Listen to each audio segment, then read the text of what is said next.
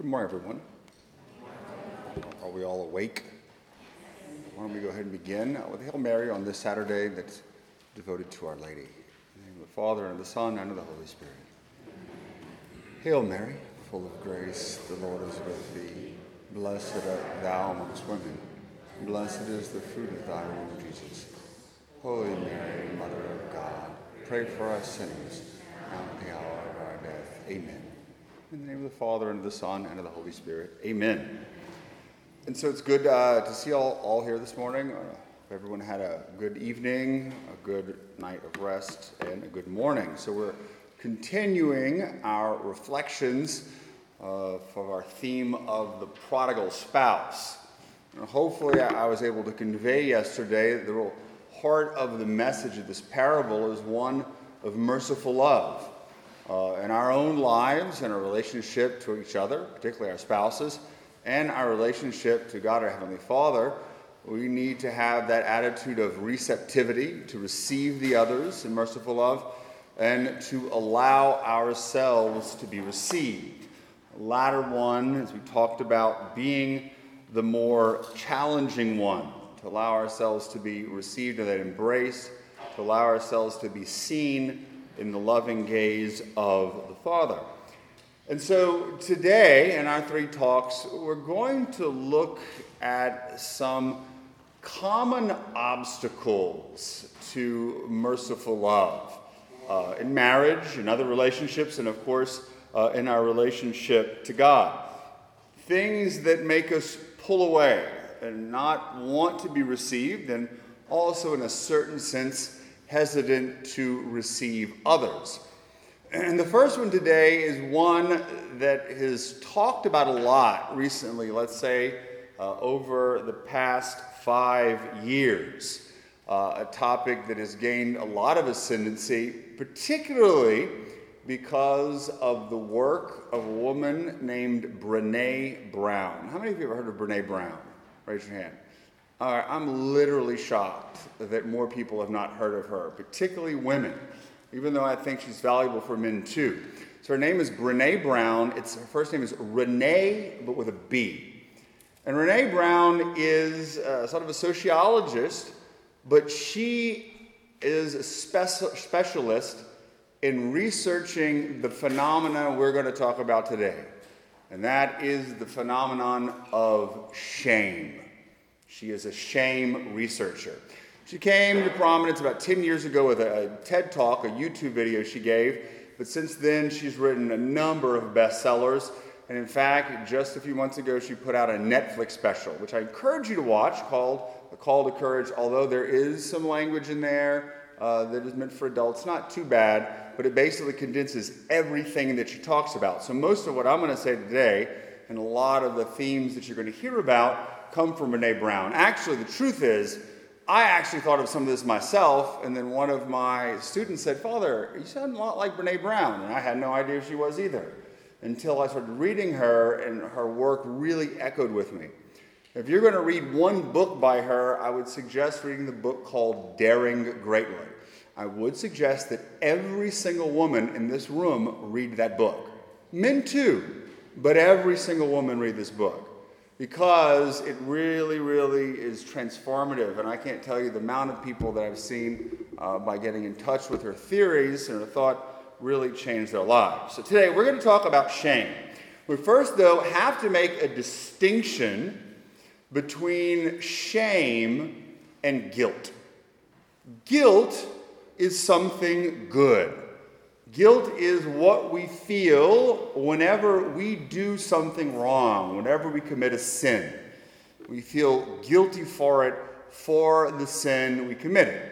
Therefore, we should hopefully ask for forgiveness.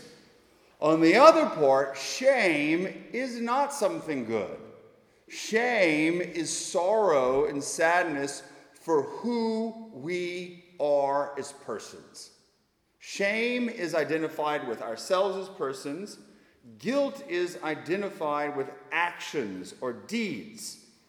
When we feel shame, we feel ashamed of who we are, of our being, of our identity.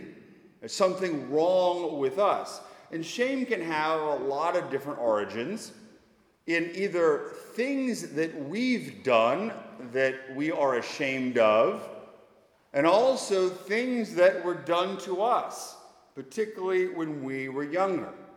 We're going to see the main causes of shame is sexual abuse. You can also see it in abandonment, neglect, trauma, bullying when we were children. Things that were done to us that caused us to believe that we were unloved or unlovable, that we weren't worthy, that we didn't have a dignity. We identify ourselves with that shame. But also choices that we made in the past or choices that we're making today. Most of these choices, from my experience, deal with sexual issues and these other sins that make us hide, that we're ashamed of what we're doing. We don't want others to know about it. But also it can come, as we're going to sort of highlight throughout our time, sort of a general sense of not being perfect, that we make mistakes, we're weak, we fall into sin. I'm not perfect, therefore I'm no good. Now, last year, you could probably get the CDs, I gave a retreat for women called Perfectionism in Spiritual Childhood. A lot of what I'm talking about in this retreat, I also talked about last year, although I'm developing the ideas a little bit more. That we're not perfect, and so we're always trying to get attention, trying to earn love, trying to earn respect from others. But basically, when we allow shame to take over in our lives, we come to believe that we are unloved and unlovable. Again, this makes sense. If we believe that, we're not going to want to be received by God or by our spouses. We are going to pull away. That's how it works. And it can also lead to a lot of unhealthy behaviors, including potentially some pretty serious personality disorders, but we're going to have a time to talk about that a little bit later. But what I want to do is start by looking at this phenomenon of shame, particularly in regards to the younger son. And so yesterday we sort of focused on the younger son and his allowing himself to be received along with the father. But today we're going to look at him before he encounters the father and to see how his life there sort of embodies what shame is. So first of all, what does he do? He breaks off that relationship with his father. He moves out of the house to go live his life of sin. He is not living under the father's gaze of merciful love. The father cannot see him. Therefore, he is going to be confused and lose his identity. And so he begins to look for meaning in his other friends, in his gambling, in his picking up prostitutes, in his sexual licentiousness, in his acting out. Quite possibly these things are used to cover up the pain he feels and the shame he feels, but it's just a vicious cycle. He can become to experience more shame. Until ultimately what happens, he is left abandoned, isolated, and completely alone. It's just him and the pigs. And remember, in the Old Testament, you couldn't eat pork, you couldn't be around pigs, you couldn't touch pigs. They were filthy, they were outcast. They were symbolic of the Gentiles who are not part of the chosen people. So even the pigs are getting treated better than him.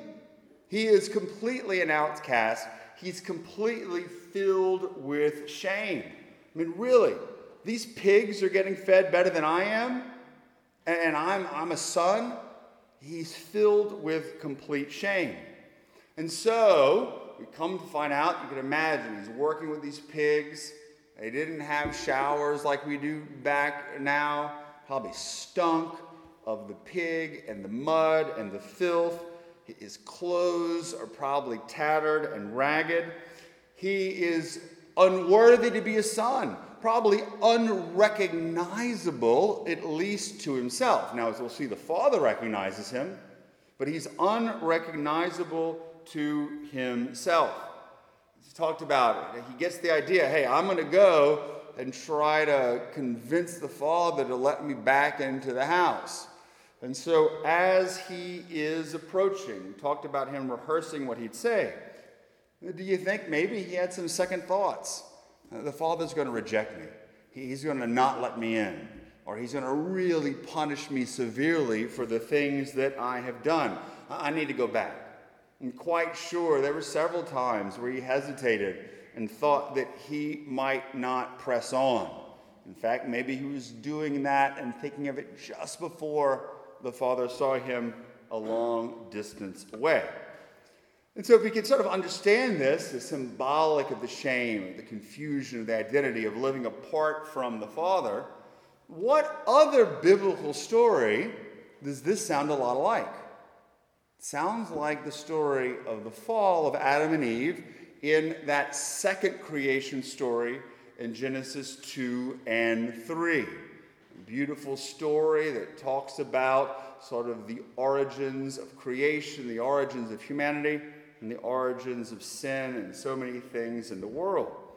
And really, it's Adam and Eve, more than the prodigal son, that gives us the paradigm for understanding shame. So we're going to see so many parallels. So what's the first choice that Adam and Eve make? To eat of the fruit of the knowledge of good and evil from that tree. They made a choice that separates them from God.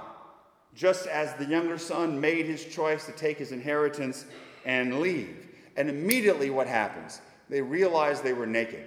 There was this uncertainty about who they were and who they were created to be. They couldn't see themselves anymore in the light of God's sight.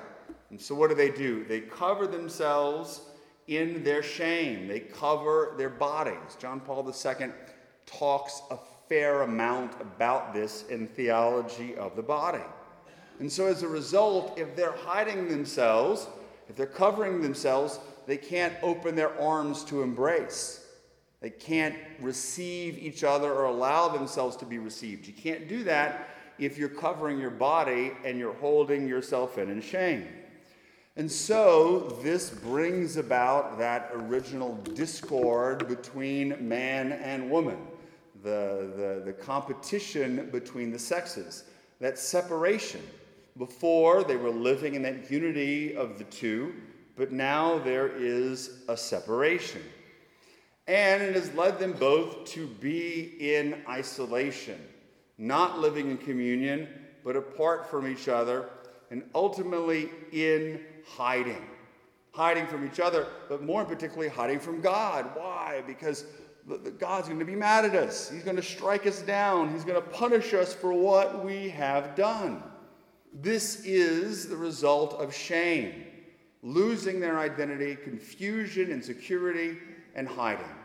The person who is filled with shame is going to hide, is going to put up those walls to make sure no one can see who they truly are. Otherwise, they'd be exposed and they'd become seen as that they believe to be so dirty, filthy, and unlovable. Does this make sense to y'all? All right. So the truth is this. Everybody deals with shame. We all have things that we've done that we are ashamed of. And sometimes we can have these bouts of shame that come along. Sometimes unexpected. But also, there are certain individuals who completely live out of their shame. It animates everything they do. Not everybody can spot it, but certain people can. To realize that this person is not acting out of their identity, but they're acting out of their shame.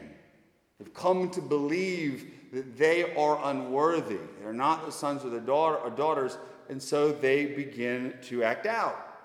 So regardless of what stage it is, maybe ashamed of an action, periods or bouts of shame, or living and acting out of complete shame, it can have impacts in our own lives, in our relationship with God. We see it all the time. People who commit sins or who are habitually committing sins, they don't want to go to Mass. They don't want to pray. because they are ashamed that God is going to condemn them or other people are going to look at them and judge them. Get over yourself. More people are thinking about what their fantasy football team's going to do this weekend or about themselves to care a lick about you and whether you receive communion or not. No one is paying attention.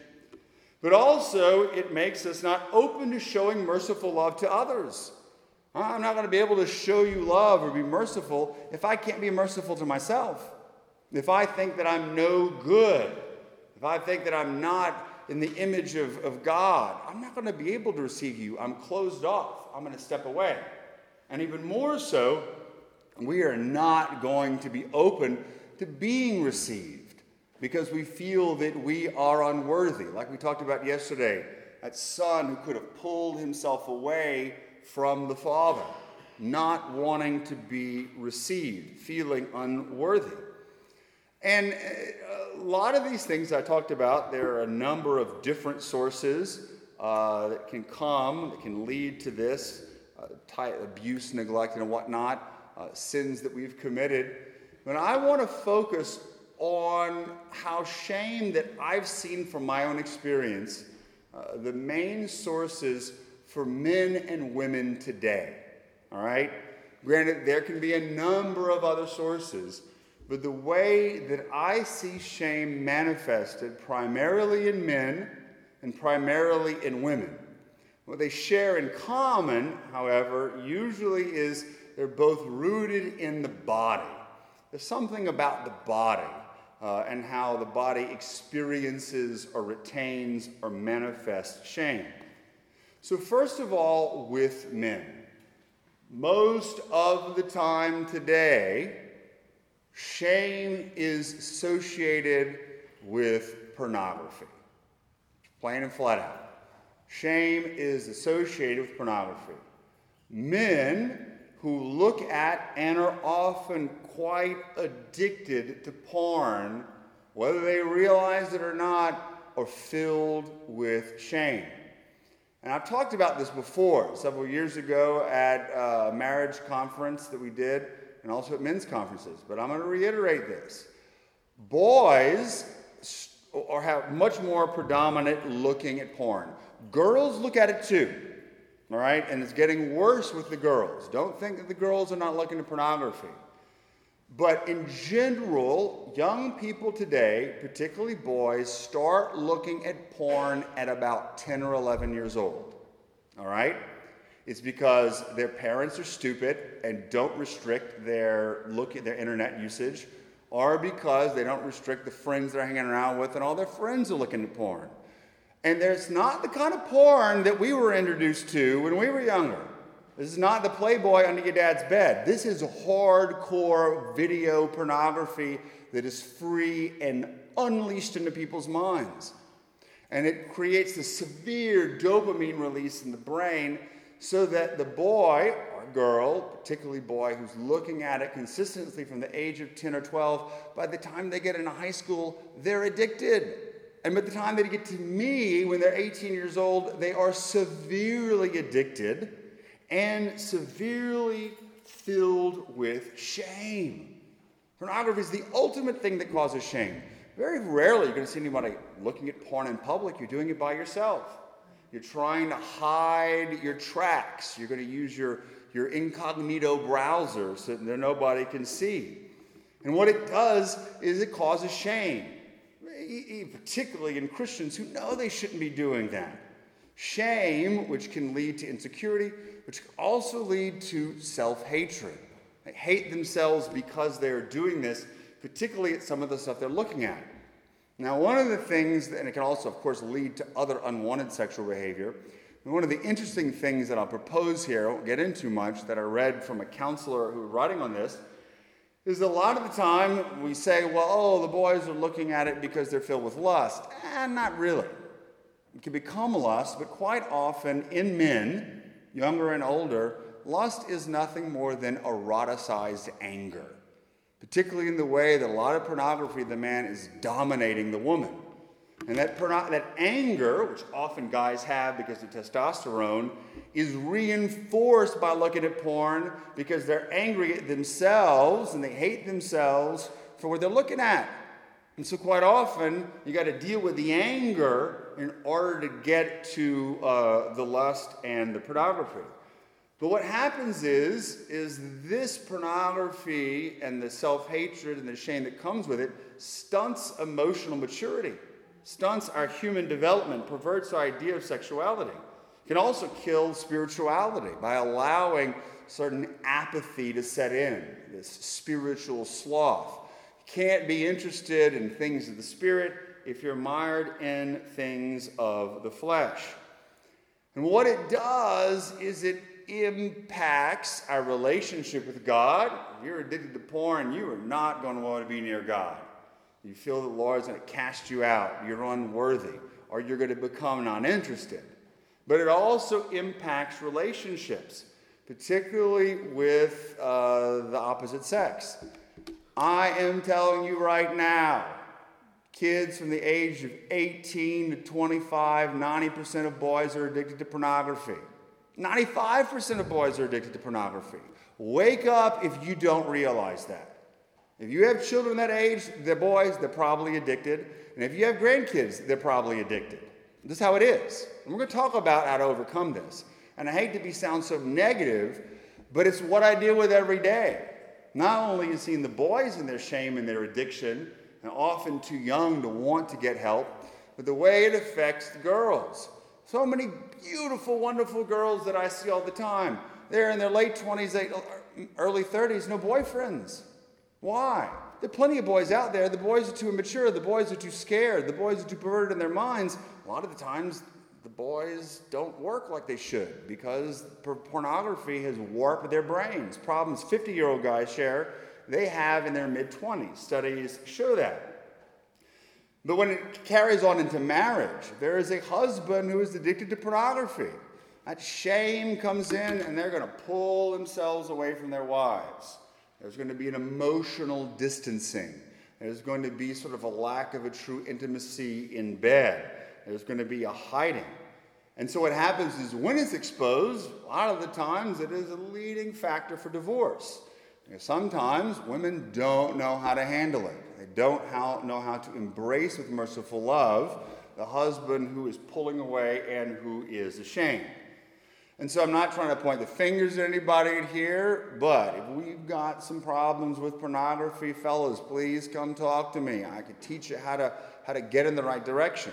My concern is for you, but my bigger concern is for your children and grandchildren. We've got to nip this in the bud because it causes so much shame and makes us unwilling and unable to receive merciful love.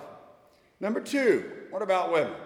Well, surprise, surprise, it's more complicated. As it often is, women, things are a little bit more complicated. A lot of it is going to be tied to some of the stuff we're going to talk about in the next talk. But with women in general, the shame is overarching, but a lot of it does deal with the body, with the way they perceive themselves, with the way they look, with the way they believe if they're beautiful or not. Often many ashamed of how they looked, ashamed of the perception of who they are. Now, is there an issue with pornography with women? Yes. Is there an issue with other sexual issues? Yes. And particularly for women, it is self-abuse. It's how it is. I'm going to talk about it, y'all. It is true. I don't have a woman come to me and say, Father, I've been away from confession for 40 years. I'm filled with shame. I did something 40 years ago I'm ashamed of. And I'm like, okay, I know what it's going to be. And they tell me what it is. And I'm like, it's a sin of weakness. The Lord understands. He's going to grant you his forgiveness, but you've allowed shame to consume you that you've taken 40 years to come back. No, the Lord's love is tremendously merciful. But for women, a lot of the times, and for different reasons, to really know the details, you have to look at last year's talk. It's connected to perfectionism. God does not expect you to be perfect. He doesn't. When he says, be perfect as my Father is perfect, it means in loving your enemies. We strive for holiness, but we are not going to be perfect. But women, so critical of themselves, having this super high ideal, particularly sometimes in order to win love or to impress the Father, they feel they're not lovable if they're not perfect. And so that's why St. Therese and the little way, the way of spiritual childhood, is so important. We learn to embrace our imperfections, embrace our weakness, and use it as a way to get closer to the mercy of the Father rather than pull away in the opposite direction. To be able to accept that we're not perfect, but we shouldn't be ashamed of it, that the Lord still loves us. He loves us probably even more because we are not perfect, because it opens up the space for us to receive and to be received. But for women, though, in my experience, probably the largest and most significant source of shame is the sad, tragic, angering reality of sexual abuse, particularly childhood sexual abuse, but also abuse in relationships, the abuse and the violence of rape. Women are significantly higher when it comes to being victims of sexual abuse. There are men who are victims of sexual abuse, but women tend to be a larger number. Again, with men, we do have victims, and they can cause tremendous damage in their lives. But with women, I have seen it more. What happens is when a woman is abused, that she tells herself, I'm no good, I'm used up, I'm a piece of trash, I'm unloved, or I'm unlovable. So they'll begin to cycle through relationships with complete losers, complete abusers, and it just continues to be reinforced. And granted, there are other times when they can shut themselves off. We can act out in some very weird ways. We can have some self-destructive behavior, and of course, we can have it as a source of some pretty significant personality disorders. All of those need to be treated in different ways. But the reality is, abuse in women and in men, or neglect, or whatever it is, particularly sexual abuse, can be that major cause of shame, where the woman pushes the God away by saying, I'm unlovable, but often pushes the husband away. I can tell you so many stories I've seen. A man who came in and his wife just could not enter into that marital embrace, would run away from him. And finally we sat down together and come to find out the woman had never said it before. She'd kept it secret for so long that she had been abused by her brothers.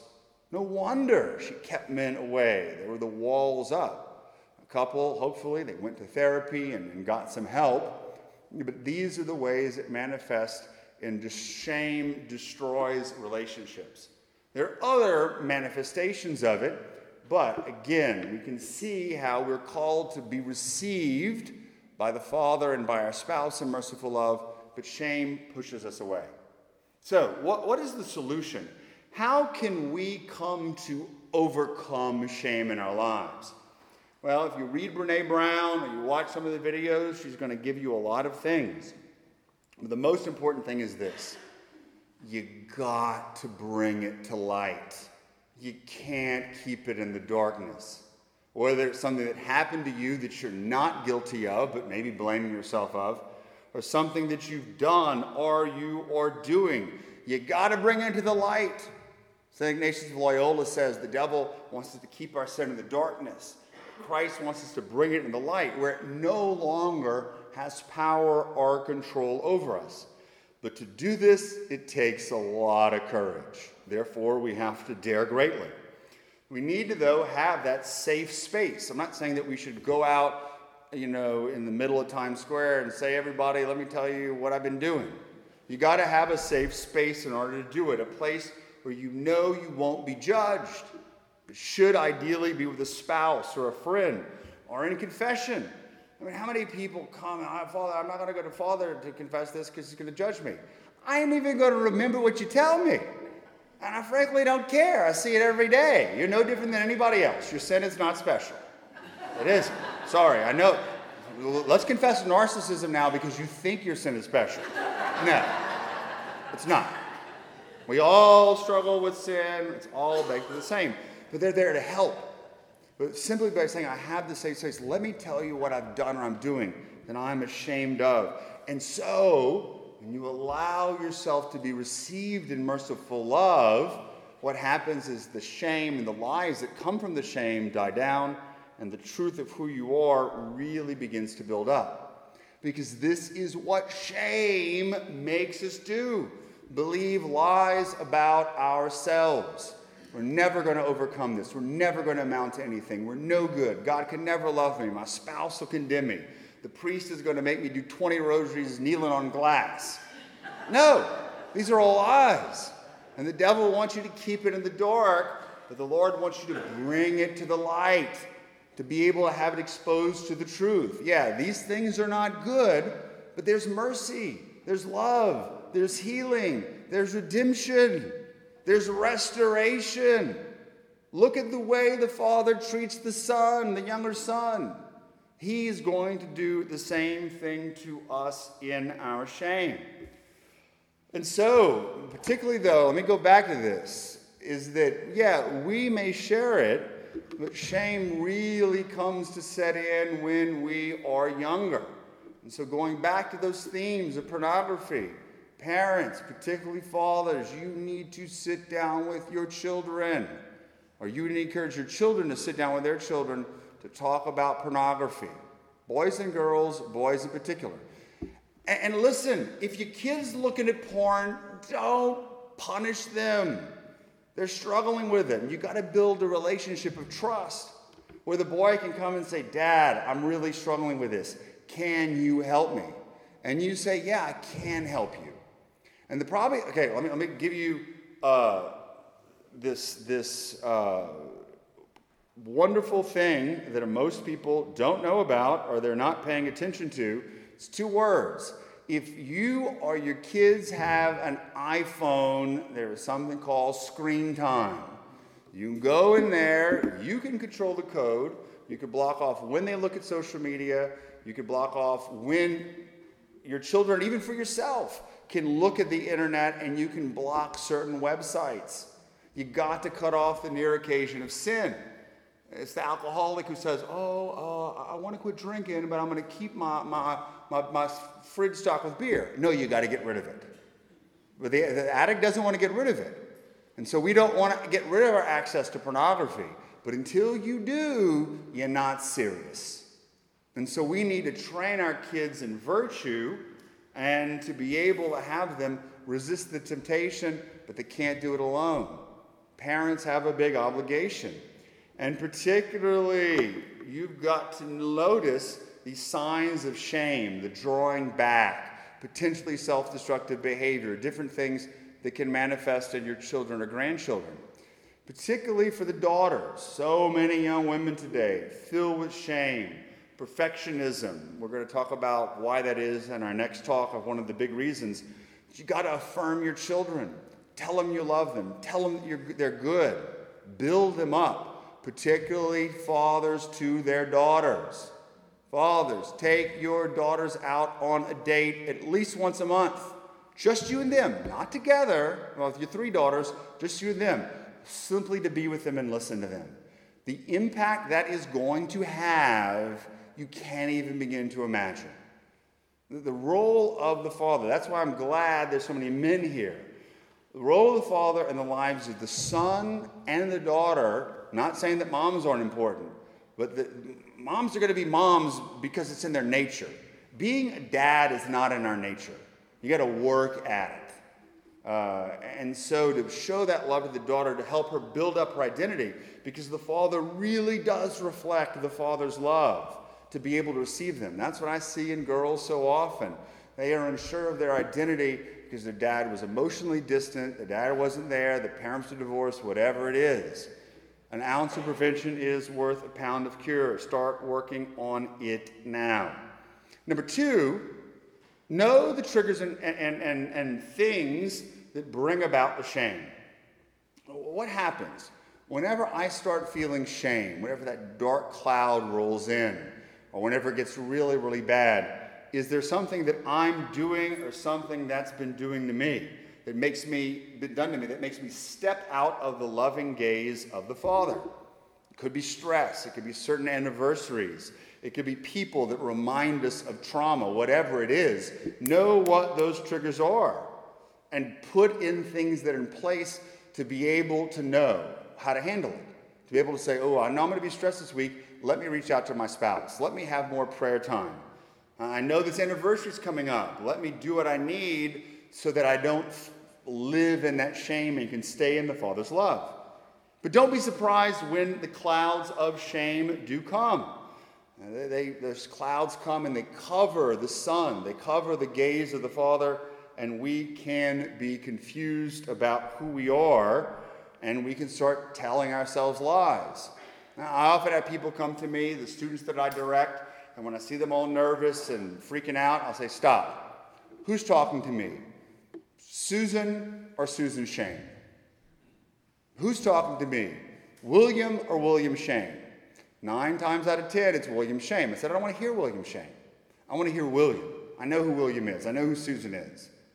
And so we begin to allow that shame to operate, and it destroys us. And so we got to learn to do when it does come. And I'll give you what I think, besides bring it to light, is the most important thing. To put ourselves intentionally in the sight of the merciful gaze of the Father. There are things that we can do intentionally while we're experiencing shame, because you never fully shake it, but even when we're not, to really live in the gaze of the Father, to allow the sun to shine on us, to remind us of who we are. That gaze of the Father that can come directly from the Father can also come through Jesus, because Jesus is the image of the icon of the Father. So think of our Lord, the woman at the well in John chapter 4, because she's so ashamed she's going to draw water at noon when no one else is there. The woman caught in adultery, probably half clothed, everybody looking at her and laughing at her, wanting to stone her. Or Mary Magdalene, known to be filled with sin. What brought about that conversion? What brought about the change in these women? It's because of the gaze of Jesus. The way the Lord looked at them with love and merciful love. In his eyes, he received them, saw who they were, told them who they were. When we are looked at with eyes of merciful love, we know it. We can experience it. We can feel it. We know our dignity. It's the gaze of unconditional love and acceptance. And that's the gaze of Jesus, the way he wants to look at each one of us. And so Father Philippe, in that same book that I quoted last night, I don't know, do y'all have Fire and Light here, sister? I know y'all have a lot of, sister doesn't know. Go to a bookstore and see if they have that. If not, buy Father Jacques Philippe's other books. They're really good. He says, in addition, Jesus' glance purifies because it is a look of hope. So not only does Jesus' glance tell us who we are, but it also purifies us. It's the sun that parts the clouds of shame. Jesus does not consider our poverty, our woundedness, our human blemishes. He sees the child or the children of God in us, the glory and splendor already ours. Just like the Father sees the Son, even though the Son can't see himself. In the parable, the Father sees it. And it's that Father's gaze that potentially gives the Son the power to be able to go and encounter the Father. So, don't run away from prayer. Don't run away from Mass. That is the dumbest thing you can do. I tell people this all the time. That's like saying, I am bitterly cold, it's dark outside, I'm miserable. Let me go walk further into the forest when there's a fire 50 feet away from me. That's stupid. But we do it all the time. Instead of saying, yeah, I'm cold and I'm miserable, let me go closer to the fire, closer to the Eucharist, closer to my Christian friends, closer to Mass. We counterintuitively go in the opposite direction. And so, being in that habit of being with the Lord, of knowing his love, of being consistent in prayer and confession, we're going to be reminded of that when the clouds come, we're going to be more tempted to draw closer to it. But I really think it is also important to have people in your lives who always are willing to welcome you with merciful love. Ideally, that is going to be your spouse, but it could be friends, it could be priests or religious, it could be family members, people that you know are not going to judge you, that are going to give you unconditional love, but still call you out of that shame, and sometimes call you to conversion and repentance from your sin. And again, this may be something very gradual. Quite often we want the Lord to shatter our walls and destroy the shame. But quite often it happens more like water over rocks, erosion over the centuries.